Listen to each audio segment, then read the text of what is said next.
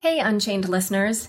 As you know, it's hard keeping up with the fast-paced world of crypto, so we've got just the thing for you. Subscribe to our free Unchained daily newsletter at unchainedcrypto.substack.com. You'll get the latest crypto news and original articles from our reporters, as well as summaries of other happenings and bullet points, plus our meme of the day, all curated and written by our amazing team. It's still your no-hype resource for all things crypto, just in newsletter form. Sign up at unchainedcrypto.substack.com. Again, the URL is unchainedcrypto.substack.com. Hi, everyone. Welcome to Unconfirmed, the show that reveals how the marquee names in crypto are reacting to the week's top headlines and gets the inside scoop on what they see on the horizon. I'm your host, Laura Shin, a journalist with over 2 decades of experience. I started covering crypto 5 years ago, and as a senior editor at Forbes, was the first mainstream media reporter to cover cryptocurrency full-time. Unchained and Unconfirmed are now published as videos. If you're not yet subscribed to the Unchained YouTube channel, head to youtube.com/c/Unchained podcast and subscribe today. With Sun Exchange, you can easily earn Bitcoin while offsetting your carbon footprint and delivering solar energy to the world.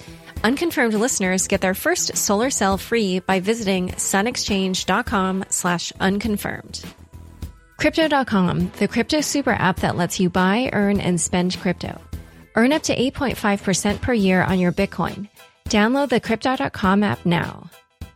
Today's guest is Michael Morrow, Chief Executive Officer at Genesis. Welcome, Michael. Hi, Laura. Good to be here. Let's start with the big news this week. Tesla bought $1.5 billion worth of Bitcoin and also added Bitcoin as a form of payment. You started Genesis as the first digital asset trading desk all the way back in 2013, which was quite a different era in Bitcoin. And the industry back then looked quite different. And so I just wondered, given your experience in the trenches of this industry for so long, what would you say is the significance of Tesla, one of the biggest companies in the world, putting some of its reserves into Bitcoin? So you're right. We started the first OTC desk in Bitcoin back in 2013. So call it, 8 years ago now. And if you were to say, hey, Tesla or any company like that would be putting Bitcoin onto their corporate balance sheet back then, I don't think I would have believed you, right? You think about trading firms, you think about asset managers and hedge funds. Corporates, that wasn't sort of a target audience, certainly at the time. But I'm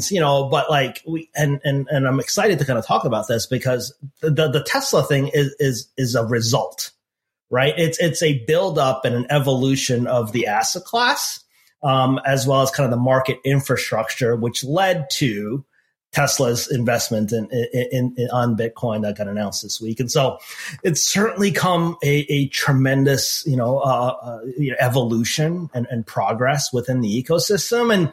And the exciting thing about it is, yes, it's great. Elon Musk and Tesla and $1.5 billion, big number.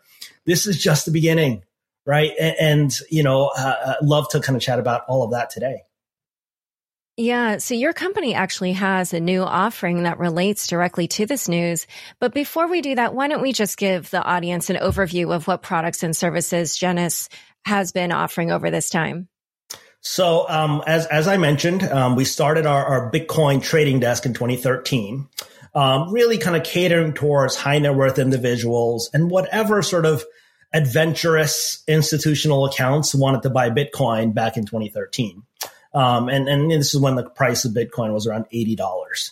And, for us, we said, hey, there's no block trading in Bitcoin really kind of happening.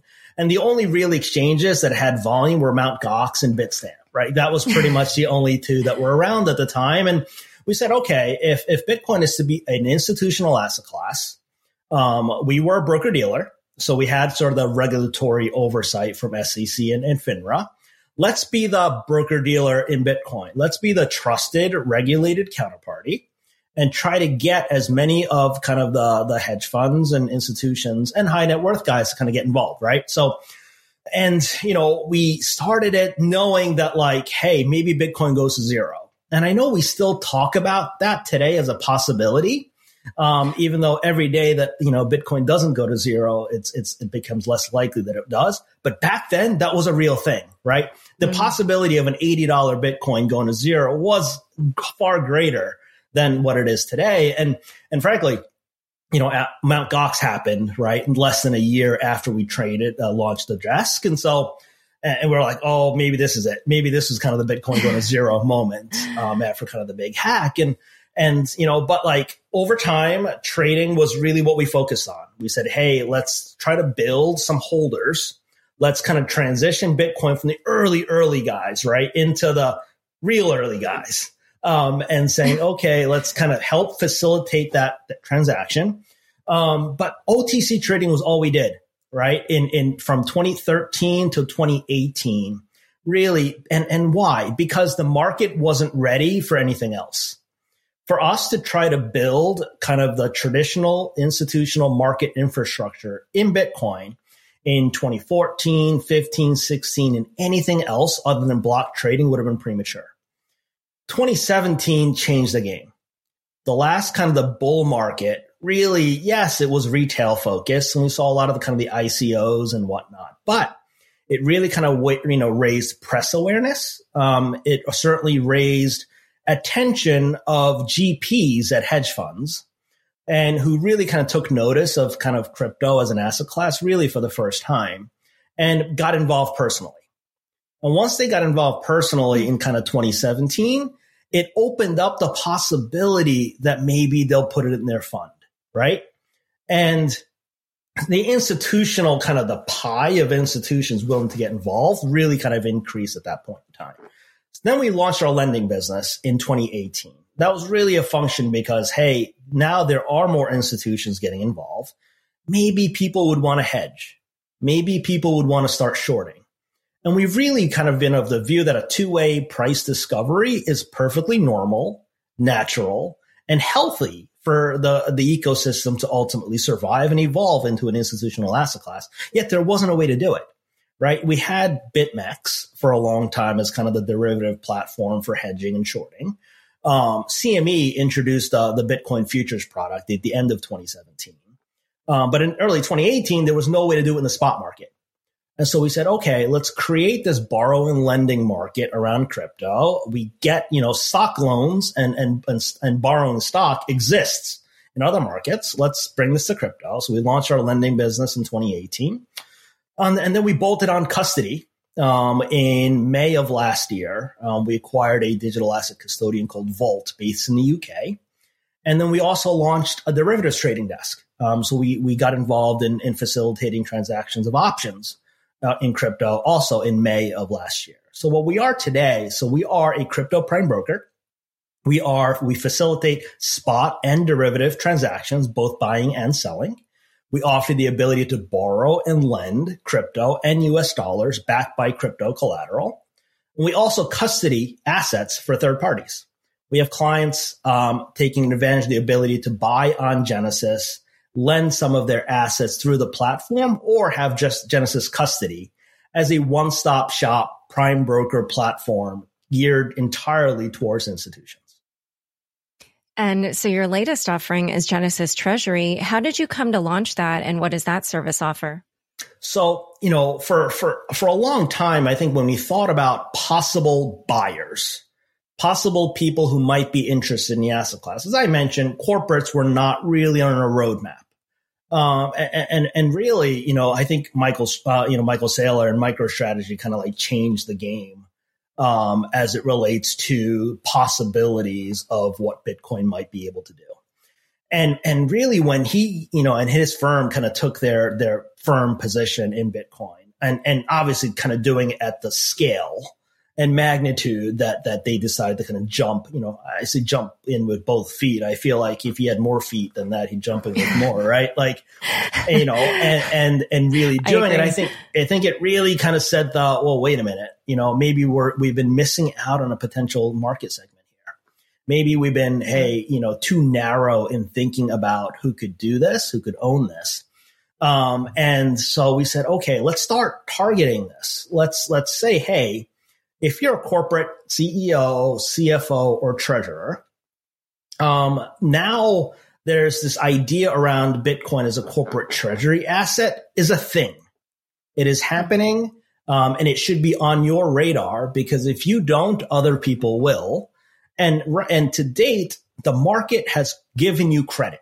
The stock market has rewarded you for having Bitcoin on your balance sheet or having some sort of Bitcoin or blockchain play as part of your product and services, and said, okay, let us be the one to educate you.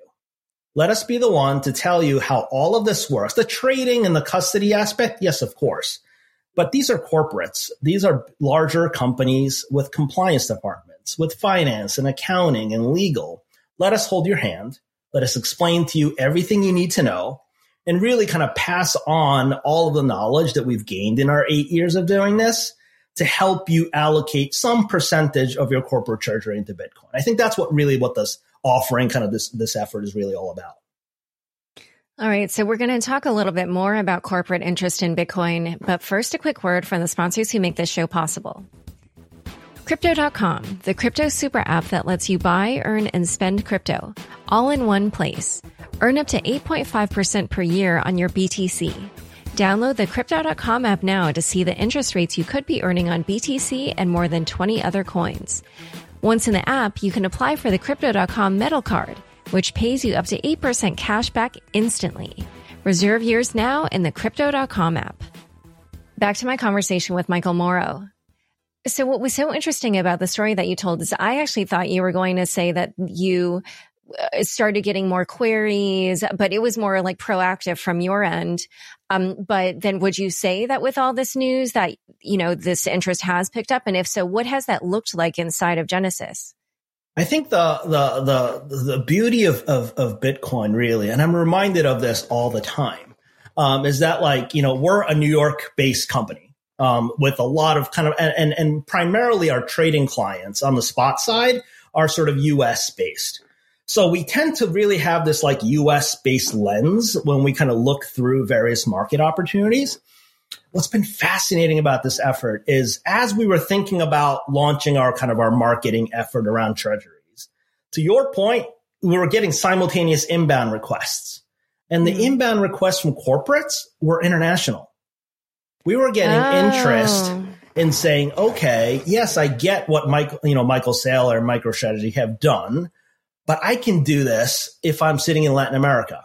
I can do this if I'm sitting in Southeast Asia, right? The corporate equivalents of Wences Casares or something. Absolutely. There's kind of the patient zero, right? In the corporate world, and kind of the Michael Saylors, and said, I subscribe. I believe that makes sense to me. And yes, I can sit, somewhere around the world and do this. And so what we realized was kind of the opportunity is really global, and it's not really industry specific, right? Any level of company, public or private, have the ability to do it. And so we've really been hard at work. Look, Bitcoin, hit, its all-time high this morning. Yet again, and there was lots of news around, BNY Mellon and kind of the crypto custody product and all of it. At the same time, so we're busy servicing a lot of trades, but we're really also busy answering these questions from these corporations. How do we do this? What do we need to learn? Help me educate my board, right? And so the transaction is the last piece of it. It's really kind of the education and kind of getting them comfortable with the entire process that we're really, really busy doing. And you spoke at MicroStrategy's Bitcoin for Corporations event last week. Would you say that kind of kicked off a new wave of interest, or did you see that based on even news from Square and MassMutual and Ruffer and the others? What have been kind of the catalyst that you've noticed? It's interesting. So the inbound requests and kind of the corporations we've been working with preceded the MicroStrategy event. However, at the same time, the Bitcoin for Corporation event really kind of allowed people to appreciate is kind of the, Bitcoin as collateral narrative. And what I mean by that is, we launched our lending business, 3 years ago. And a big portion of our current lending business is folks that are posting their Bitcoin that they've purchased as collateral and borrowing US dollars against it. And the idea that Bitcoin is good collateral is new. Certainly, as treasurers and CFOs are getting up to speed on Bitcoin in the asset class, I think a part of them are like, okay, great. Let's say I lock up whatever, 5, 10, 20% of my corporate treasury reserves in Bitcoin. Let's say I do it. What if I have US dollar expenditures? What if I have to tap into my treasury to meet some expense or to do something else related to corporate development? Do I have to sell my Bitcoin? Right? And obviously selling the Bitcoin to get it US dollars has tax consequences, up or down. And I think people are like, wait a minute, I can get access to US dollars without selling my Bitcoin, is a newer concept. And I think so people now are like, so I'm not locked into Bitcoin. So, and I don't have to actually sell it to get liquidity. Is part of kind of the education process. Again, as people really learn how far this industry has come. This was not a thing 2015, 2016. This ability to kind of borrow and lend against Bitcoin as collateral is really sort of a manifestation of just the last couple of years of development that's happened in the space. And that's what I tried to highlight, in my session, at the MicroStrategy event was, hey, you can borrow against this. And arguably, Bitcoin is the best collateral in the world for anything, being that it trades 24 hours a day, 7 days a week, and it trades billions and billions of dollars every day. And what other asset can you get liquidity on at 3 a.m. on a Sunday morning, right? You can't, right. except in Bitcoin. So I totally understand everything you're saying. I can imagine there would be this demand. I just wonder how the conversations would be different if it were kind of like, right after what looked like to be some kind of peak. Because, we've all seen Bitcoin tends to trade, of course, in this upward trend, but there have been times when it's probably been trading below, what its value probably is. And then above also, what its value probably is. And so what do you imagine a conversation would be like with a corporation at that time? Would it simply be that, the ratio of any loans they might take out has to be within a certain range, or that, what they put in a Bitcoin should not be money that they would want to touch for X number of time period or whatever? I think all of the kind of the volatility market risk related to kind of putting Bitcoin in their balance sheet is also part of the education process, right? MicroStrategy went kind of like full bore 100% of their corporate treasury and took out debt on top to go buy more Bitcoin, right? That's on one hand. However, their timing is so good that this is, probably not going to be an issue for them. But anyway. It's probably right. But at the time, that's a significant risk as a publicly traded company to be able to do. Right. And then on the other hand, you had Square that I think put 1%, right, of kind of their corporate treasury into Bitcoin. So, and there you go. You have 1% to 100%. There's now a full spectrum of possibilities. And I think within that band, a company is able to figure out what level of participation in Bitcoin is comfortable for their risk appetite, right? That's, and to kind of be able to deal with the volatility. And two, as it relates to the loan to value question as related to the loans, yes, your loan to value absolutely matters, which is why for us, we are certainly lending at, over collateralized to Genesis. So folks are posting more in Bitcoin as collateral than they are getting in dollars in the loan.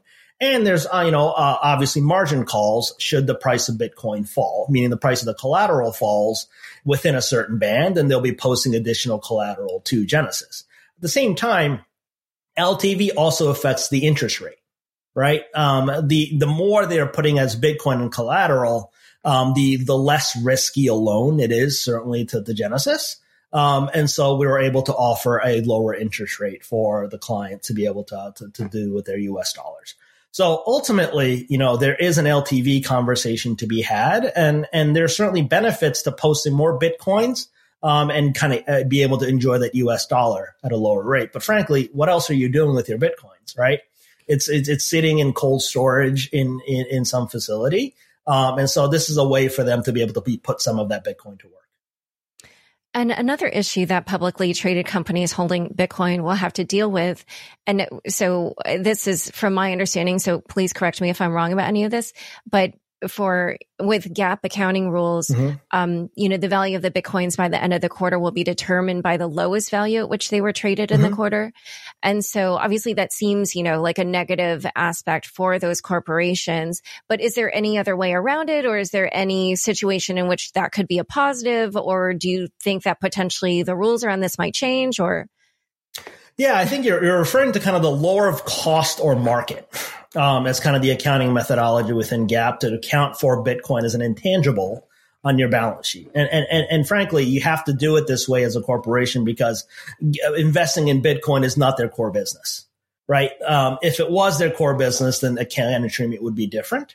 But for this, they have other business lines in fintech or tech or IT related businesses. And certainly GAAP accounting kind of gets companies to react that way. It's good in a way because, most of these companies are not playing this for the short-term gain, right? You book the asset on your books. And certainly if it trades down, GAAP accounting forces you to kind of recognize the unrealized loss, and kind of book it that way. But if price appreciates, the highest you can book it at is the price you paid for the asset. And you can't really realize the benefit of it until you are either selling it and kind of realizing the ultimate gain. Accounting itself, I don't think actually drives the reason for an investment decision. And it certainly shouldn't be the reason why you do anything. It's kind of either favorable or unfavorable accounting treatment. Ultimately, these companies have conviction. These companies are willing to put, especially these publicly traded companies are putting shareholder value money into work in Bitcoin, have to have that certain level of conviction. So yes, the accounting is kind of the temporary, what does it look like on your balance sheet? But the ultimate reason to do it is much greater than that, is kind of the idea around, hey, we really kind of believe in Bitcoin and this is a long-term hold play. And so I don't really kind of need to mark to market my intangibles all the time to kind of appreciate, to show what, how smart an investment it was that we made. Yeah, that makes sense. Yeah, for any shareholder who would freak out about that, then they probably don't understand the value proposition of Bitcoin. So, all right. Well, so I wondered, from your institutional niche within Bitcoin, what do you expect to happen over the next year? So, I said earlier right at the beginning about, Tesla's investment kind of just being just the beginning. And it's funny, throughout 2020, throughout last year, we talked about, the macro investors, kind of the legendary Paul Tudor Jones and the Stanley Druckenmillers kind of coming out and saying, hey, I'm long Bitcoin, or I'm a believer in Bitcoin, gave cover, right, to other macro guys to start investing in Bitcoin. It was no longer strange. And I really do think kind of the Elon Musk and Jack Dorsey coming out and saying, but put Bitcoin on the balance sheet gives corporates cover, to do just the same there. And frankly, it's funny now the media narrative is, why aren't you putting Bitcoin on your balance sheet, CFO? It's turned around so much so that like every interview right now that's happening, that question gets asked. And so I fully expect, companies to continue to do this. And as I said earlier, the phenomenon is global. This isn't just a U.S. only thing. I think we'll continue to see the corporates kind of putting Bitcoin onto their treasury, especially in countries where their fiat value is kind of depreciating much, much faster than just kind of holding the U.S. dollar. Yeah, I expect the same. I actually honestly saw a few mainstream stories going the other direction, and I was like, I don't think you're talking to the right people because they don't know what's going on. There are lots of companies we're working with. And this is a movement. This is happening. And like I said, I think it's one of these, you either kind of run with it and adapt or get left behind. Yeah, I agree. All right. Well, this has been so fun. Thank you so much for coming on Unconfirmed. Thank you so much for having me. Don't forget, next up is the weekly news recap. Stick around for This Week in Crypto after this short break. Join thousands of people from around the world who are earning Bitcoin while creating a more sustainable energy future with Sun Exchange. On the Sun Exchange platform, you can easily buy solar cells that power schools, businesses, and other organizations in sunny, emerging markets. You'll earn Bitcoin for 20 years from the clean energy you generate, while offsetting your carbon footprint. Unconfirmed listeners get their first solar cell free by visiting sunexchange.com/unconfirmed. That's sunexchange.com/unconfirmed.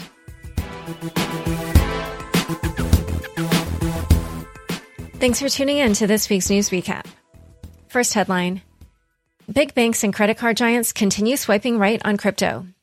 Bank of New York Mellon, the nation's oldest bank and a custodian of $41 trillion in assets, is making a move into crypto. According to the Wall Street Journal, the bank will hold, transfer, and issue Bitcoin and other cryptos on behalf of its clients. Quote, "We are starting with the anchor in this space, which is custody," Mike Dempsey, head of advanced solutions at BNY Mellon, told CoinDesk. He went on, "Then it comes down to what our clients need from us. So that's not just safekeeping of these assets. They want to leverage them for lending purposes. They want to leverage them for collateral. Then we are also looking at issuing digital assets, like tokenized securities, real assets." BNY is the first large U.S.-based custodian to release a plan for storing crypto as it would any other asset. Although BNY declined to say which crypto-native companies it is using to build out its solution, it did confirm that the bank is relying on outside partners. MasterCard announced it will offer its merchants the option to receive payments in select cryptocurrencies later this year. The company philosophy towards cryptocurrency is simple. Quote, "It's about choice," MasterCard Vice President for Blockchain and Digital Asset Products, Raj Damodaran, wrote in a blog post.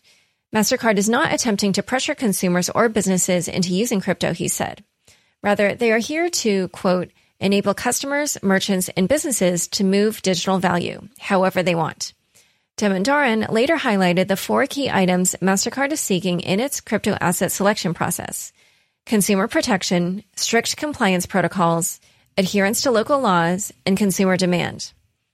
According to CoinDesk, MasterCard has previously interacted with crypto through partnerships with WireX and Uphold, but those programs were only for payments, not settlements. This will be the first time MasterCard will be accepting crypto payments without converting it to fiat for merchants. Next headline: as ETH futures launch, analysts say Ethereum's future looks bright. CME Group, the world's largest derivatives marketplace, launched an ETH futures product on Monday. In an interview with The Block, Tim McCourt, CME's managing director and global head of equity products, said ETH contracts were traded roughly 388 times, to the tune of roughly 19,400 ETH, or $33 million. McCourt said, quote, "The response to Ether has been overwhelming." According to CME, each contract is made up of 50 ETH and priced in US dollars, with a minimum trade size being 5 contracts. The enthusiasm about ETH futures spilled over into the price of Ether, which roared past $1,800 on Tuesday, over triple its price when the CME futures were announced in mid-December. It was still trading around there as of press time. Also, Ethereum 2.0 reached a milestone indicating a bullish future. Over 3 million ETH is now staked on the network. Chao Wang, co-founder of Messari Research, tweeted that the earliest traditional financial institutions that bought BTC are already looking at ETH, if not bought already. And rightfully so. The most used crypto network and plus future of finance, plus a potential deflationary monetary policy narrative make it extremely compelling. He projects the price of ETH will be between $5,000 and $20,000 by the end of this bull run. Next headline: Bitfinex repays Tether ahead of schedule. Last Friday, crypto exchange and sister company to Tether, Bitfinex, announced that it had repaid a $550 million loan to Tether. In a statement on its website, Bitfinex said, quote, "All interest due on the loan has been paid. The loan has now been repaid early and in full, and the line of credit has been canceled." According to The Block, quote, "Tether initially opened a credit line worth $900 million for Bitfinex, of which $750 million was used by the exchange, because Bitfinex was in need of short-term cash in 2018. At that time, Bitfinex lost access to $850 million in customer and corporate funds when they were seized by a payment processor, Crypto Capital. Bitfinex repaid 2 installments of $200 million on the loan in 2019 and 2020, leaving the balance at $550 million, which they paid off this week. This was the third and final installment of payments to close out the loan, which was due in November 2021. The financial lifeline has been heavily scrutinized since April 2019, when the New York Attorney General's office alleged Bitfinex used Tether's loan to secretly cover the exchange's shortfall. In other stablecoin news, Tether's market cap recently crossed the $30 billion mark. Next headline, DeFi Roundup. The St. Louis Fed released a DeFi research paper last Friday, which concluded that while DeFi is still, quote, a niche market with certain risks, it also has interesting properties in terms of efficiency, transparency, accessibility, and composability. The paper was written by Fabian Schar, a professor for distributed ledger technologies at the University of Basel. Next in the roundup, DeFi protocol Yearn utilized its treasury to pay back victims of the 9.7 million DAI flash loan attack last week. According to the Yearn.finance Twitter account, this act of kindness, quote, was done as a one-off celebration of going through the DeFi rite of passage, which is one way to put it. Next in the DeFi roundup, Europe's largest telecommunications company by revenue, Deutsche Telekom, is now one of the main data providers to Chainlink, according to CoinDesk. Chainlink, a DeFi Oracle service, provides smart contracts with data from the real world, which means Deutsche Telekom is providing active data support for DeFi. Next headline. MEV is becoming a problem on Ethereum. A recent research report by Paradigm on miner extractable value, aka MEV, highlighted the potential pitfalls that come with allowing miners to arbitrarily include, exclude, and reorder transactions within blocks they produce. Paradigm defines MEV as, quote, the measure of profit a miner can make through their ability to arbitrarily include, exclude, or reorder transactions within the blocks they produce. The report indicates that while most miners are not exploiting this feature now, within the last 3 months, Paradigm says, quote, a small but meaningful portion of the hash rate has been observed exploiting MEV themselves, revenue sharing with traders rather than allowing permissionless fee auctions, and selling access to private memory pools. Paradigm believes miners will pursue even more exotic forms of MEV, potentially even colluding, which could end up harming users in Ethereum, creating a sort of invisible tax on the protocol and encouraging consensus instability. Additionally, Paradigm says MEV can be seen on Bitcoin as well, though it is less of an issue there. Crypto Quick Hits. Twitter CFO is considering adding BTC to the company's balance sheet, as well as paying employees and vendors in the digital currency. Uber may accept payment in Bitcoin, but has no plans to purchase it as a reserve asset. CoinDesk reports that Amazon is hiring for a new digital asset-based project in Mexico. Treasury Secretary Janet Yellen spoke publicly on cryptocurrency for the third time, saying, quote, I see the promise of these new technologies, but I also see the reality. Cryptocurrencies have been used to launder the profits of online drug traffickers. They've been a tool to finance terrorism. In the oddest news of the week, actress Lindsay Lohan sold a crypto collectible on Rarible for $17,000, which was immediately flipped for $50,000 1 hour later. Time for fun bits. German police stymied when trying to seize $81 million in Bitcoin. Reuters recently reported that German prosecutors have confiscated from a Bitcoin miner a stash of 1,700 Bitcoin, worth about $81 million as of press time. However, all they have is this hardware wallet. What they don't have is the man's password to unlock it. The Bitcoin miner was sentenced to 2 years in prison for installing Bitcoin mining software on other people's computers without asking permission, which is how he built his stash of 1,700 BTC. He already served his time and maintained his silence about the password throughout, while the police repeatedly tried to crack the code. As Alex Gladstein of the Human Rights Foundation tweeted, quote, this means they didn't confiscate anything. Not your keys, not your coins. Thanks for tuning in. To learn more about Michael, Genesis, and Genesis Treasury, be sure to check out the links in the show notes. Don't forget, we are now on YouTube. Subscribe to the Unchained Podcast YouTube channel today.